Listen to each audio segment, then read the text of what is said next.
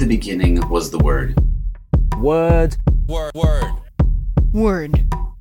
Word. Word, I'm gonna say the word. Word. From the studios of KJZZ in Tempe, Arizona, welcome to Word, a podcast about the literary arts in the state and the region.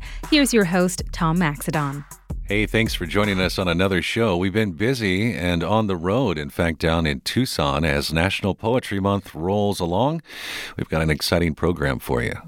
Coming up, we'll take a haiku hike in Tucson with Kathleen Erickson from the Downtown Tucson Partnership. A shock of green grows, pushing through the cracked sidewalk. Monsoon graffiti.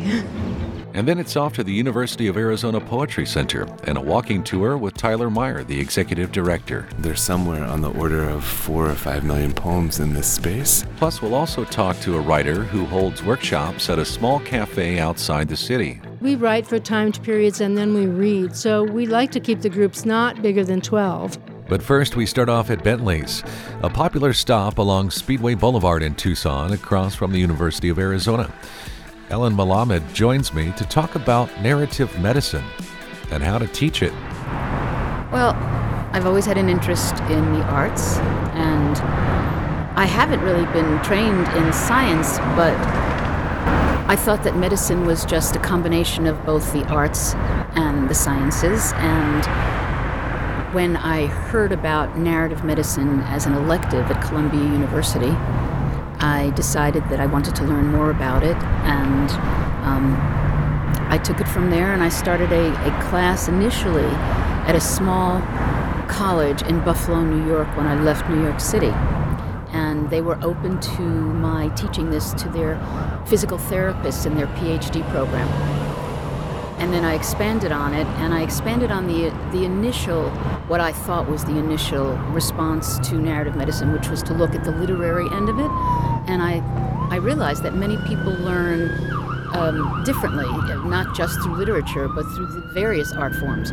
So whether it's music or movement, theater, I felt like there was a real need to utilize the art forms to create empathy and compassion between patients and practitioners and caregivers. I'm just thinking, as the sirens rolled by us here now, as we're outside a busy coffee shop here in Tucson at Bentley's, and, I would doubt that the paramedic who's driving has had much in the way of literary arts education. What can they learn from literature? One of the questions I ask my class is, do you think that empathy and compassionate care can be learned? And we talk about that in some families, empathy is not part of the relationships between the family members. And then some of these people go into medicine where empathy is so important. How can they learn that?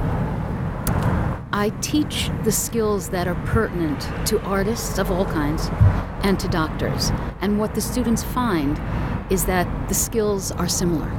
I'm curious specifically if you at all focus on poetry. And do you teach poetry to doctors? Doctors to be, I should say. Right. So what I do try in my honors class, for instance, when I have these students full-time, pre-med, pre-health sciences, I will read a poem at the beginning of many classes, and we will unpack that piece. And these poems, they're ubiquitous. They're all over about people writing about their own medical experience through the eyes of a patient, a caregiver. There are websites galore. And so when you're participating in this unpacking exercise with poetry specifically, what types of things are those students learning that they could apply then to their medical practice eventually? Poetry, as I tell my students, does not have a wasted word. So that means the listening skills that doctors need for their patients and caregivers need to be sharpened. And when we listen to poetry, we listen in a particular way. For some students, they can hear it right away. If I read a poem twice, other students will pick up what the nuances that they had missed, how they will somehow turn the volume up on that, And then we'll talk about the sensations, the feelings, the responses that then can be transferred. The more that students read about medical experiences, the more they can then use those experiences in their own practice. Right, and I'm fond of saying that reading poetry, consuming poetry, if you will, I like to think of it as kind of a consumption metaphor because you do take it in, you do swallow it, you do digest it, if you will. Mm-hmm. And I think that it really builds critical thinking skills, which has got to be incredibly important for a doctor who wants to be on the cutting edge of cancer research, for instance, and solve a very complex problem. Well, one of the thoughts that come up with my first-year medical students is, what kind of practice do they want to have and what kind of specialty? And we know that primary care is paid less than anesthesiology or radiology. So these students who all have the same loans to repay seem to move towards the specialties that will pay them more, understandably. But primary care, I remind them, is the beginning of the medical journey for people. And when I worked in a hospital in New York, patients often complain that had their primary care physician had the skills of observation, of close listening, of close reading, they might not have taken that journey towards a hospital. So the primary care physician is so vital in deciphering and diagnosing.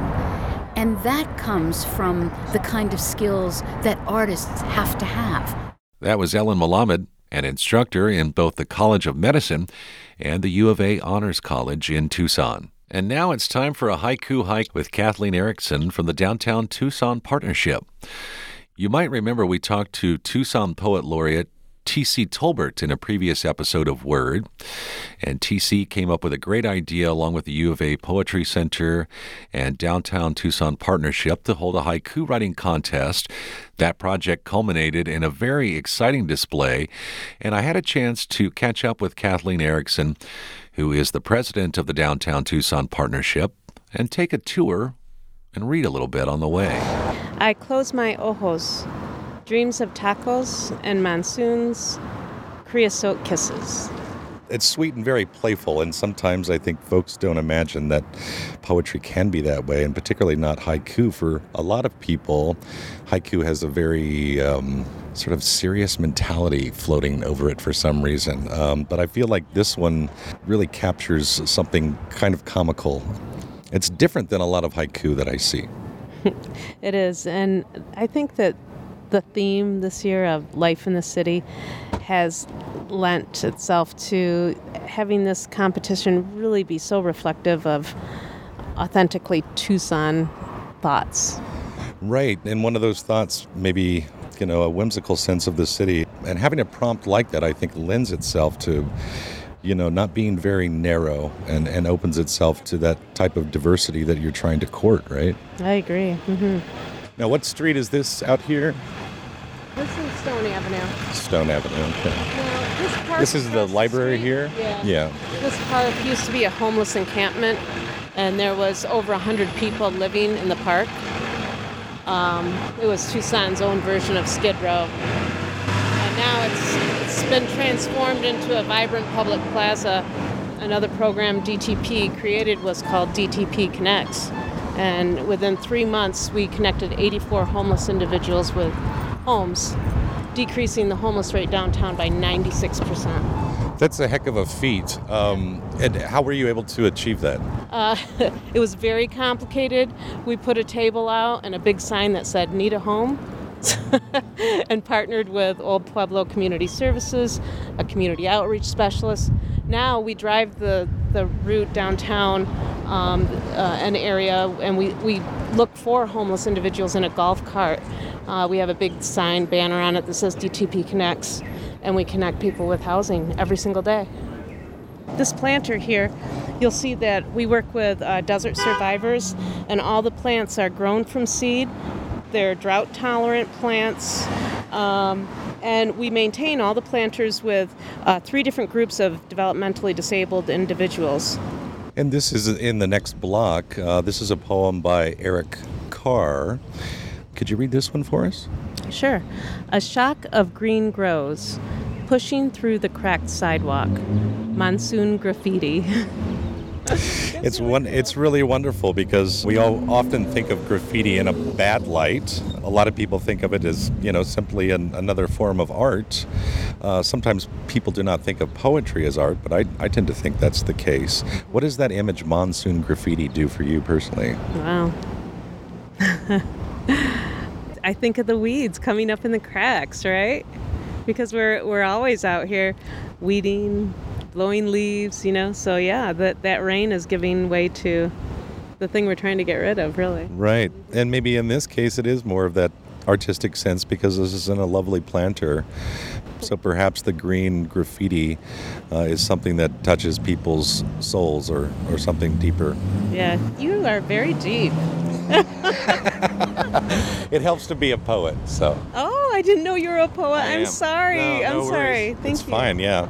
These are the types of things that we like to do on discoveries like this. I learn a lot, and hopefully other folks learn a lot too. So, yeah. But haiku is actually my favorite form of poetry. Is it? I've been writing it for many years, and just have been lucky to meet so many people.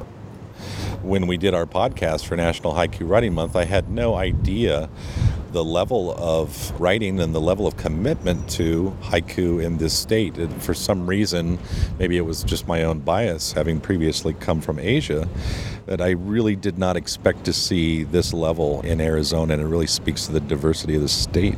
Yeah, I agree. I'm very impressed with the response and the quality of work that's come out.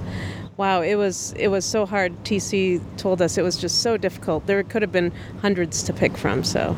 There's one more right up here. Sure. This one is by a poet named Kevin Orduno, and a very familiar tree leads off this particular poem. Can you read this one for us as well? Sure. Palo Verde dance, a lively Tucson tango to the streetcar's hum. You get everything in that one, the interplay, of course, between nature and a city. Sometimes, people describe cities as concrete jungles for reasons, but we have poetry coming up through the cracks of the concrete here, right? Yes. You know what, Tom? The way that you're reading or listening to each one of these and reading them and really putting thought into it and thinking about what the meaning is behind it is just so deep, and it is introspective, it is enjoyable, and it's somehow expanding too. It's refreshing to see your take on this, and I hope everyone that comes downtown and sees these poems that they have the similar experience. It's heartwarming. It's moving, and what I would also say is that interpretation is in the eye of the beholder. I mean, that's just my, quick reaction, back of the envelope calculation, if you will. But for others, maybe they have a deeper connection to Palo Verde, for instance. Maybe they had one, in the yard of their house when they grew up, and it means something even deeper to them. So that's what I love about poetry, is that sometimes, sure, it can sort of hit you with a quick realization, but other times, maybe you see something completely different, or you don't see what someone else sees in poetry. And isn't that what a city is about? Right. It's all individual, right? Yeah. And ultimately, that turns into sort of a collective, right? So a city is both a collective thing and an individual thing. And I think that these poems really represent that. And now it's off to the University of Arizona Poetry Center. Tyler Meyer is the executive director. I began with a question of curiosity about this postmodern building on the campus of U of A. We're really fortunate to have this space. It's a remarkable space for us. And the history of the Poetry Center is more closely aligned with sort of small adobe cottages and the sort of classic Tucson style. So to have a space like this in an aspirational building really has made a lot of different things possible. Well, if we could walk around a little bit, Sure. There's obviously a very noticeable display when you first walk in the doors here. And the reception area, of course, with the library specialist to greet folks. But then over on to the right, a staircase leading upstairs, and a wall of black and white photography entitled The Wall of Poets. And the Wall of Poets features a range of photos that document poets on their visit to southern Arizona and to Tucson to do readings. So all of these people have been here. Right. Yeah, and it's still a practice that we keep today. And so the images that we have, we are taking pictures of poets when they come do their readings at the Poetry Center. And we estimate we've had somewhere more than 1,000 poets who have visited since the beginning of the Poetry Center in 1960. A real way to sort of track the 20th century of American poetry, that Tucson is kind of a kind of crossroads that it all comes through. And so we're excited about all of these visits from poets. This collection in particular documents poets before the sort of advent of cell phones.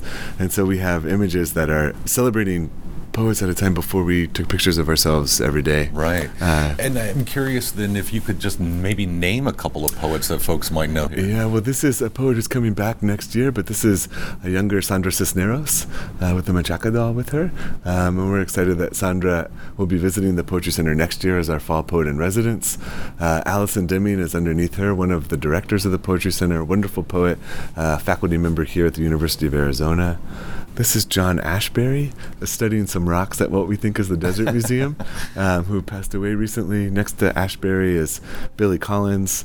Above Billy Collins, our former poet laureate of the United States. That's right.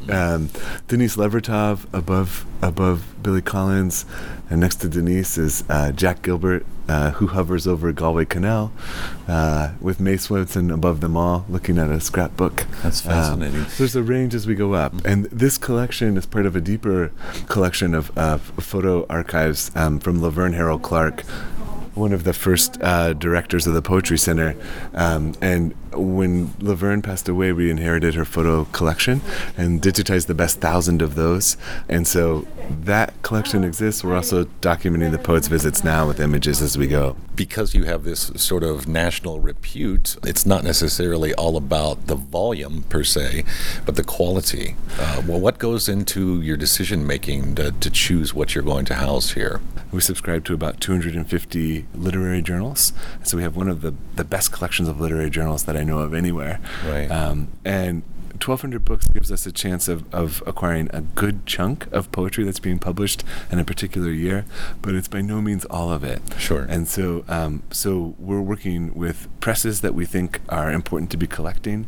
We're working regionally with presses that work in our area, but then also national publications that we think are important to have in this collection. Mm-hmm. And I think there's a real sense of fidelity to the range of possibility that poetry represents. Sure. And wanting to create a kind of collection that would serve anyone's interest wherever it may go. Let's talk about some of those interests as we walk around here. You have the typical stacks that I would imagine seeing in just about any library. And so there's somewhere on the order of about 40,000 books, plus or minus, that are on the open shelves here. We're open access, and this is a key part of how we imagine our library work, wanting these books to be available and browsable by anyone who could come in during our open public hours at the library. There's about 80,000 total items in the collection, and so in addition to the books that are here, there's materials we keep in our archives room, including chapbooks and some other special collections, as well as some back issues of journals. And do you ever find yourself as you come through the library looking at the spines, for instance, and something just catches you that you had no idea was there? All the time. Yeah, I like to think of it this way. There's say 50,000 total books in the collection, and on average a poetry book has maybe 60 to 80 poems. There's somewhere on the order of 4 or 5 million poems in this space, and they're all within these 4 walls, and you could read every one of them or touch each one if you wanted to, and that's an exceedingly rare thing to be around. Right. So I'm often surprised by things that we find here.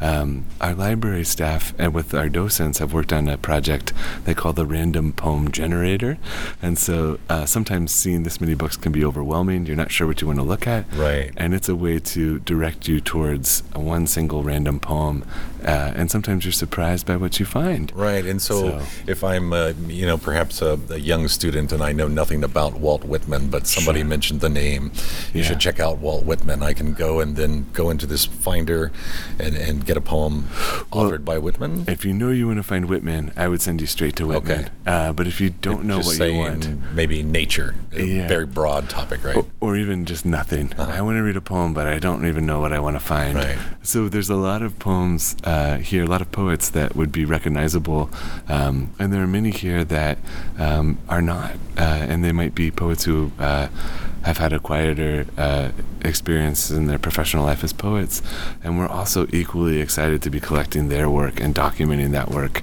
as a part of the legacy of what poetry has been in the 20th century.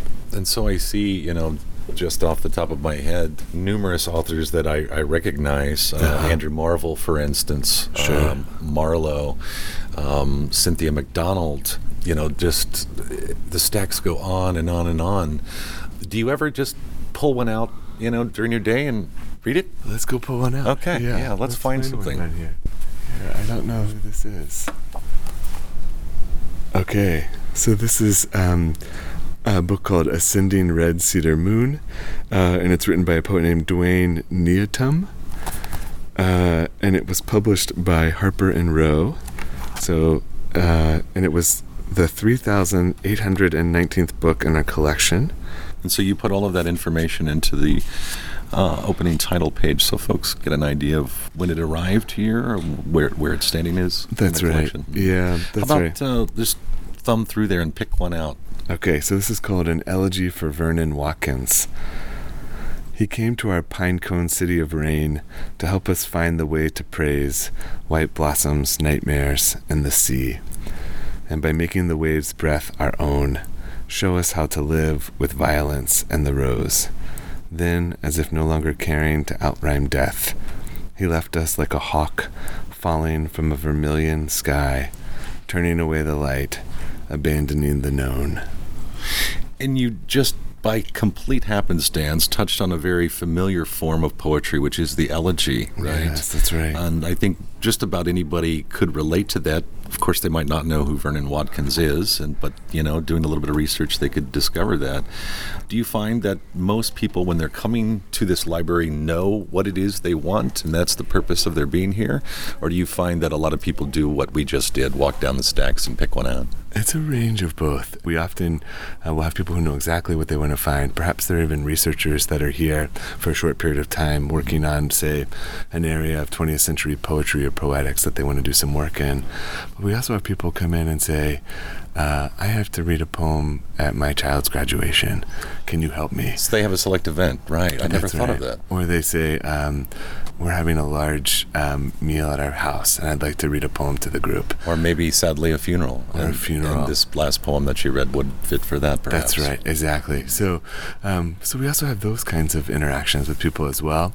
We have a lot of class visits. We have a lot of field trip students. And so we're often inviting them to explore the Poetry Center in different ways. Often building in activities that get them out into the stacks, right, exploring the materials that are here.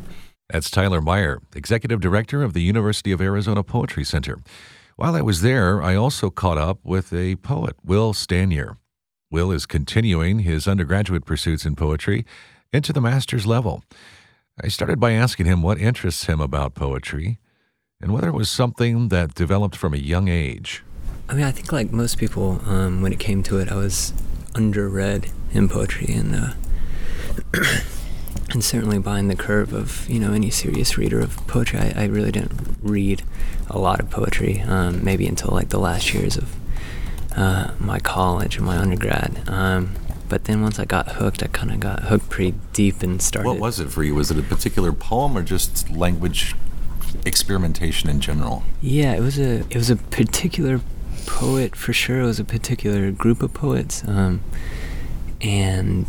but yeah, I kind of just started looking closer at language and how one word, trips or relates to another. And what was that group of poets that you were interested in? I think the first poet I started reading closely was a poet, Dean Young, who just made me laugh, and yeah, sense of humor is probably. And it can be something that simple, right? It could be a tactile thing. It could be an emotion. Oh, definitely. Right? To read a poem and find yourself laughing is probably one of the best responses you could have. I think, the practical world would ask, what is the importance? They often get to that question, so what, in research, right? What is the value of poetry? I ask that question many times to guests. What do you think the value of studying, writing poetry, performing poetry is? Yeah, well, I think one of the strongest acts of poetry is to even throw it back onto the reader and question the term value, and reevaluate your values, because poetry, exists in a space that is changing, ephemeral, hard to define, makes people uncomfortable, is really always on the margins. I think if poetry was in the spotlight, it would not be doing what poetry does best. And yet here we are in a place that spotlights poetry, right? Yeah, which is the extraordinary exception of the Poetry Center. As a poet coming here, I kind of had to do a double take because I was suddenly in a place that was, concentrating on an art in a way that I had never seen before. So, definitely thankful to have this space. Obviously, people come in here and get to dip into poetry, whether you're studying it currently or if you're just looking for a cool place to work. Are you from Arizona originally? I'm not. No. Where do you hail from? I came here from Athens, Georgia. Are there particular genres of poetry that you like? Are you partial to, say, haiku or formulaic poems or free verse? That's a hard question. I've been studying some of the wackier sound poetry, dipping out of logical conversation into more illogical stringing together of weirdo grammar. That's where I am at the moment. Could you give me an example, a name or two of a poet who practices that type of poetry? Yeah. Last night before bed I was reading this poet Lynn Hygenian, and Clark Coolidge is another poet who's also an improvisational jazz drummer, and that comes out in his work a lot. Yeah, those are two poets I've been looking toward lately. Okay, great. Well, thanks so much for talking to me. Yeah, thanks, Tom. I appreciate it. Yeah. That's poet and student Will Stanier, who is enrolled in the University of Arizona's Master of Fine Arts Poetry program. So what's the state of poetry outside the academic confines, if you will? I'm not sure we have a definitive answer for that, but the question led me to Savano, a posh neighborhood in Tucson, one where you might hear late-night short court tennis.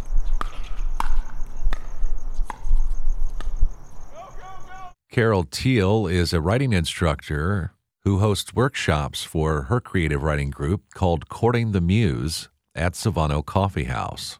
In order to protect the anonymity of the writers, we decided to catch up after one of her sessions on a Monday evening. I began by asking her how she got interested in poetry and where it's taken her in life. I started as a teenager writing poetry and then moved into songwriting, and I've been a songwriter for, 40 years? A long time anyway. So happy to say that I still enjoy songwriting, but wanted to expand into other areas and just take a look at, what else would I be able to write besides poetry and songs, and found this method and just found it a wonderful, wonderful way to learn some new skills. Back in February, when I was focusing solely on haiku for National Haiku Writing Month, I found so many people that picked up that particular form of poetry as a child. It was one of the first forms, for instance, that they were introduced. Maybe, they had a family member that introduced them, but most often in school, and I talked to some teachers as well who taught that form to elementary school kids. You mentioned, getting into poetry as early as a teenager. What was it about poetry that interested you as a form of art or a form of writing? I think, when you're a teenager, you're just looking for some means of self-expression, and that was one that was acceptable, encouraged. You could publish it in the local paper and get a little bit of attention from that. Also, there was a boy who wrote poetry. I was quite interested in him, so all those things conspired to and once I tried it, I thought it came fairly easily, and so you felt like kind of had a bit of a knack for it, or I don't know, it was just a nice way to express myself and get some of those angst feelings out as a teenager as well. Did that at all, that early experience with poetry, did that inform your songwriting? Because obviously there are lyrical qualities to some poetry.